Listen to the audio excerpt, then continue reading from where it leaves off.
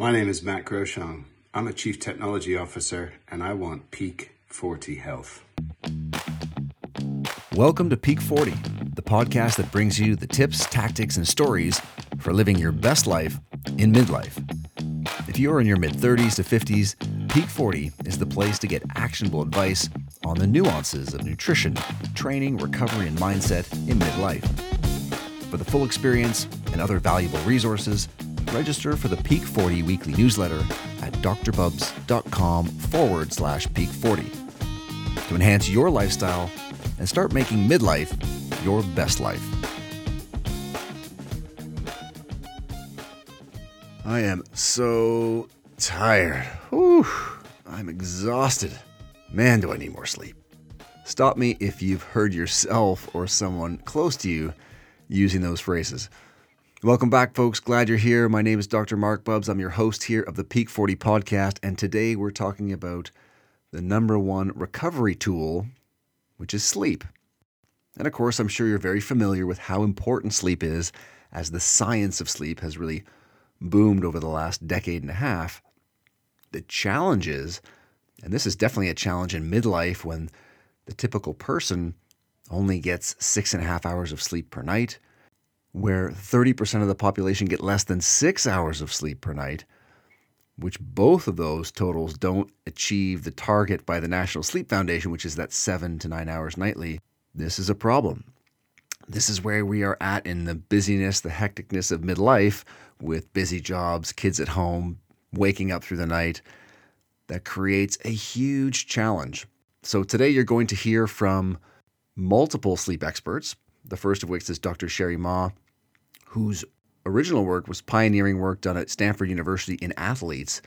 And whilst they were originally conducting research in the cognitive benefits of extending sleep, aka getting more sleep, they actually found all of these performance benefits, not just physical performance benefits, but mental performance benefits as well.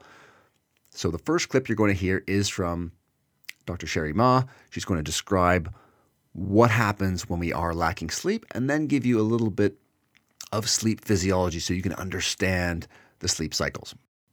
Quickly here, before we get started, a big shout out to everyone. It's been 1 week since the release of my new book, Peak 40, and the feedback's been tremendous. We've got number one new release in multiple categories, so massive thank you to everyone for all the support.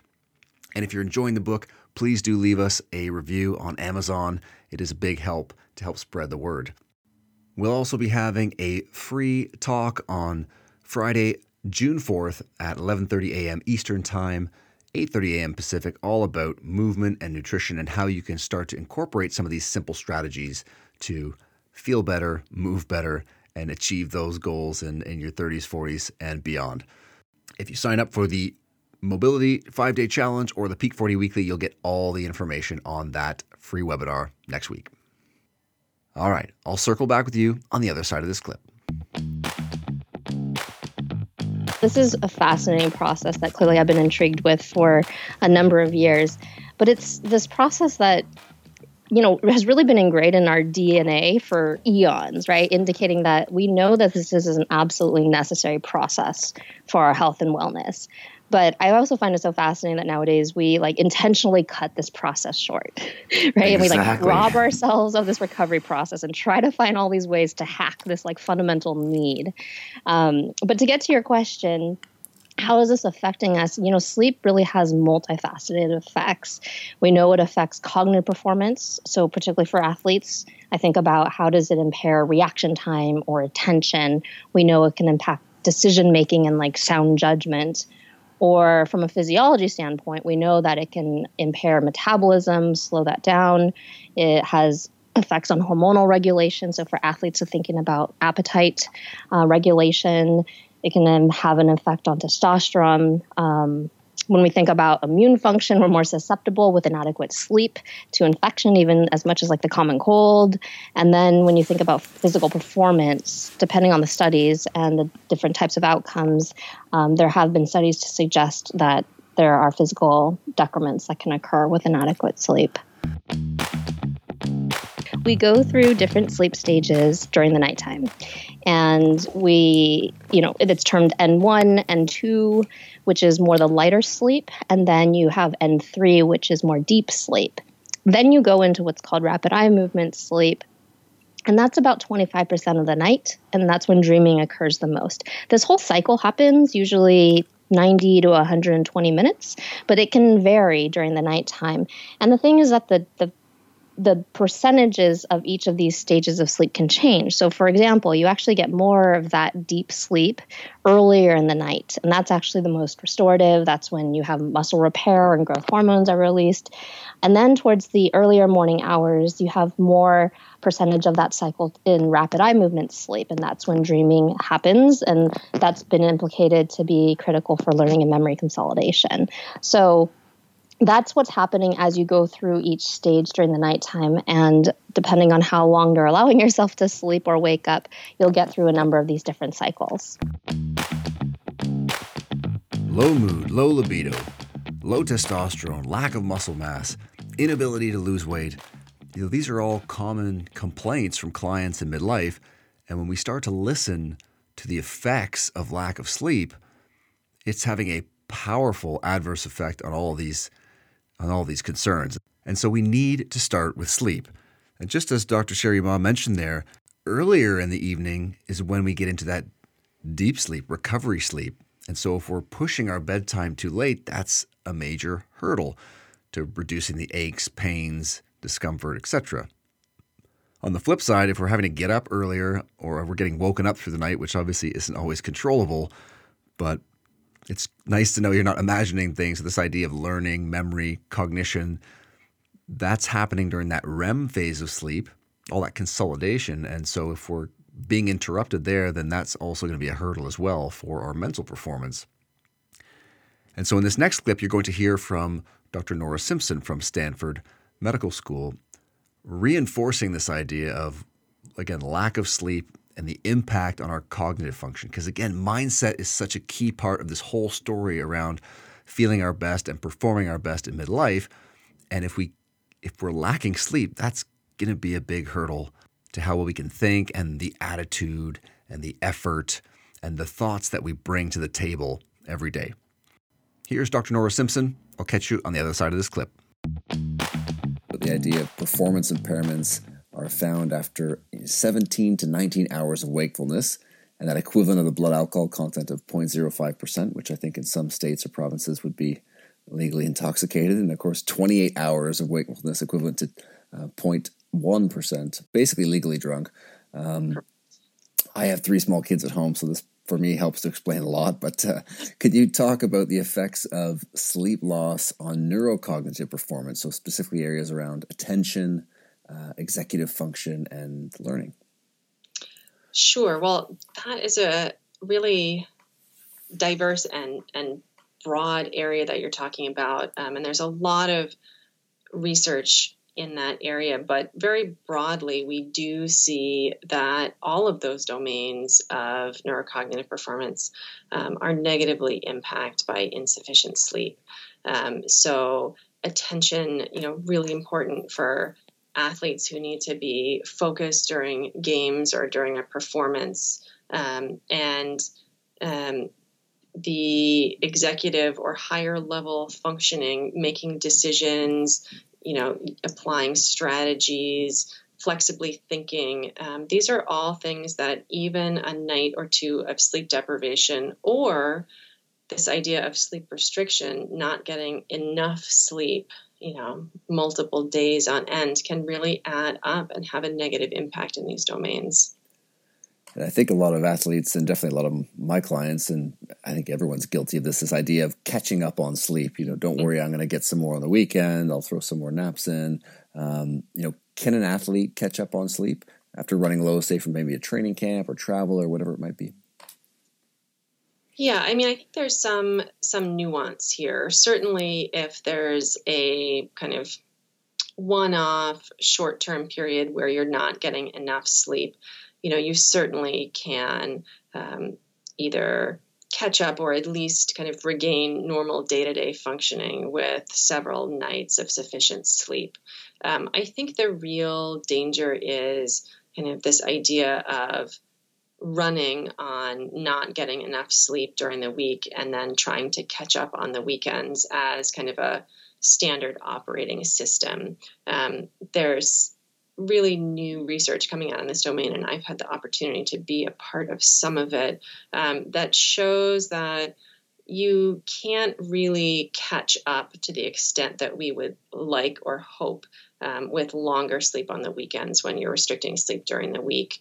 We recently published a paper looking at kind of impairments in pain modulation, showing that you will still have kind of changes in the underlying pain regulation physiology after 2 nights, for example, weekend nights of catch-up sleep after restricting sleep during the week, when you measure that kind of a couple of weeks in a row on an ongoing basis. So that really, in my perspective, is where the danger lies. You really want to be working towards protecting enough time for sleep on a night-to-night basis that you can have the occasional variability and navigate that without too much trouble, rather than trying to run on a really lean system where you're barely getting enough sleep on the week and trying to, or thinking that you're catching up on the weekend and not really getting there, because we know that there are so many negative effects of not getting enough sleep: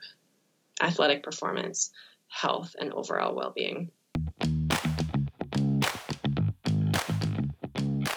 And in terms of illness susceptibility, there have been some really interesting experimental studies where they actually have had healthy adults track their sleep and then come into a lab where they are inoculated with an active dose of cold virus. These are very willing volunteers. I was going to say, that's definitely taking it for science. So that's great. I know. We fully kind of support those individuals, even if we may not choose to join them. But the study found that individuals sleeping less than 7 hours a night before the inoculation of this cold virus were 3 times more likely to develop a cold after this direct application of the cold virus than those sleeping 8 hours or more. And we also see parallel findings when we look at actual vaccine responses. So if you are not getting a ton of sleep before you get a vaccination, you actually can have a blunted immune response to the vaccine. Sleep is one of the, really few things you can do outside of, good hand hygiene and getting vaccinated that you can concretely do that's really going to potentially have a significant impact on helping you stay healthy when, your coworkers or your teammates are sneezing and coughing around you.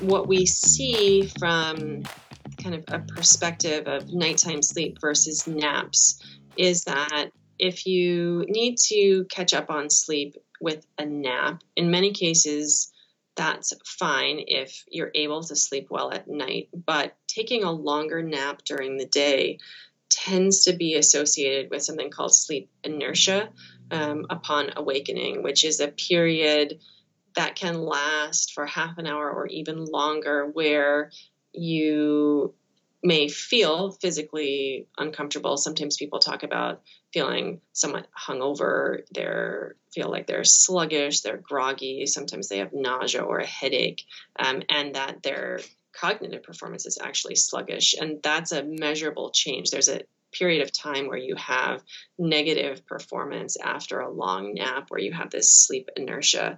It does wear off, but you have to think about the costs of that when you think about building up a lot of sleep during daytime naps. Short daytime naps tend to be great in terms of being refreshing and restorative, and they don't come with that sleep inertia cost upon awakening. So with that in mind, I think if you can build in more sleep time at night, that tends to be the safest approach. You keep your circadian rhythm, your body clock in line, you have a consistent sleep pattern at night. However, I'm a pragmatist, and I know that for some people, that's just not feasible. And in those cases, you really want to look at a balance of adding in naps during the day and potentially sleeping later or going to bed earlier on weekend nights when you can. All right, let's unpack some of Nora's insights there. I think the first thing that jumps out for me, which I'm sure perhaps a lot of listeners out there as well, is this idea that if we're not getting enough sleep, it's as if we're intoxicated, as if we're operating at a blood alcohol level of 0.05. And so that idea that we can try to catch up on weekends is not a good strategy, despite the fact that it's most of the time the normal operating procedure when you are busy and hectic and the demands are high. And in the clip, we talk about athletes there. And of course, with athletes, training load is the major stressor. But also, and I wrote about this in my first book, Peak, performance staffs are looking at mental emotional stress on how that impacts training load. And so what does that mean for you in midlife? Well, it means that mental emotional stress is a huge component of this overall stress load. And so, the insights that Nora's giving there, especially around things like immunity and pain, if we're looking to start to reduce discomfort and pain, and you're only sleeping 5.5 hours a night, that in and of itself is a huge roadblock to getting back to pain-free living. And Nora wraps up that clip talking about the importance of prioritizing your nightly sleep. So again, ensuring at least 7 hours if you can, but then the benefits of these smaller naps in the day. And naps can be very short, right? 20 minutes, just closing your eyes. You don't have to fall into a deeper sleep because as you learned there, that idea of sleep inertia, if you take that longer nap, you wake up, you don't know what day it is or where you are, right? That's when you've gone a little bit too long.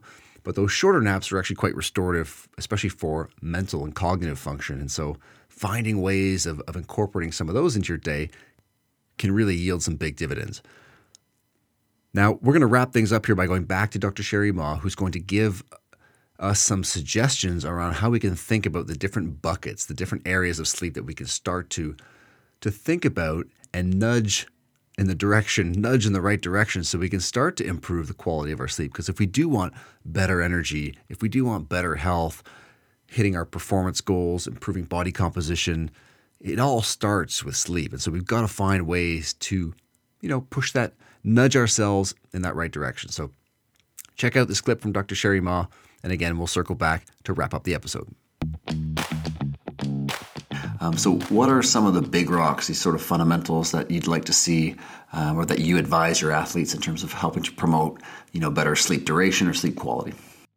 I think I look at this as 3 different buckets, each of them important. I think sometimes we stress sleep duration the most, which, yes, is a fundamental necessity to have a baseline of adequate sleep every night, that it would be bucket 1.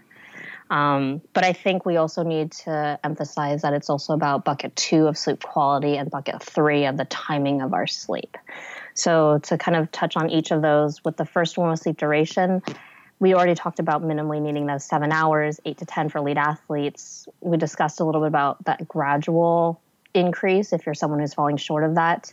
I found that advancing the bedtime is usually the easiest, especially if your morning trainings are set, as we mentioned, with that goal of being nocturnal sleep and not really utilizing naps as much to reach that. But I think that has to be obviously the fundamental bucket of adequate duration on a day-to-day basis.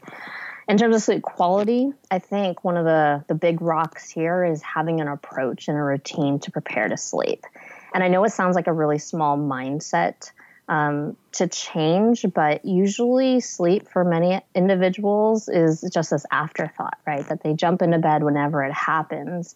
But when athletes actually have a dedicated wind down routine, and you take your pick, whether you like stretching or reading or prayer, whatever you choose to help prioritize sleep, I feel like that really has a big impact on the quality of our rest, and it helps athletes really connect the dots of what's happening to optimize their sleep at nighttime, and then ultimately what happens and subsequently during the daytime. Another couple other big rocks in the quality bucket, I would say, is powering down technology is a big one because we're plugged into all of our phones and computers. Absolutely. And excessively. Smart tablets. Yeah.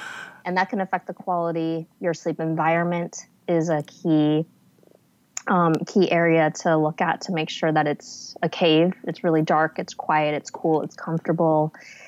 Many of us are not always as cognizant about our caffeine and alcohol take and how that's going to affect our sleep.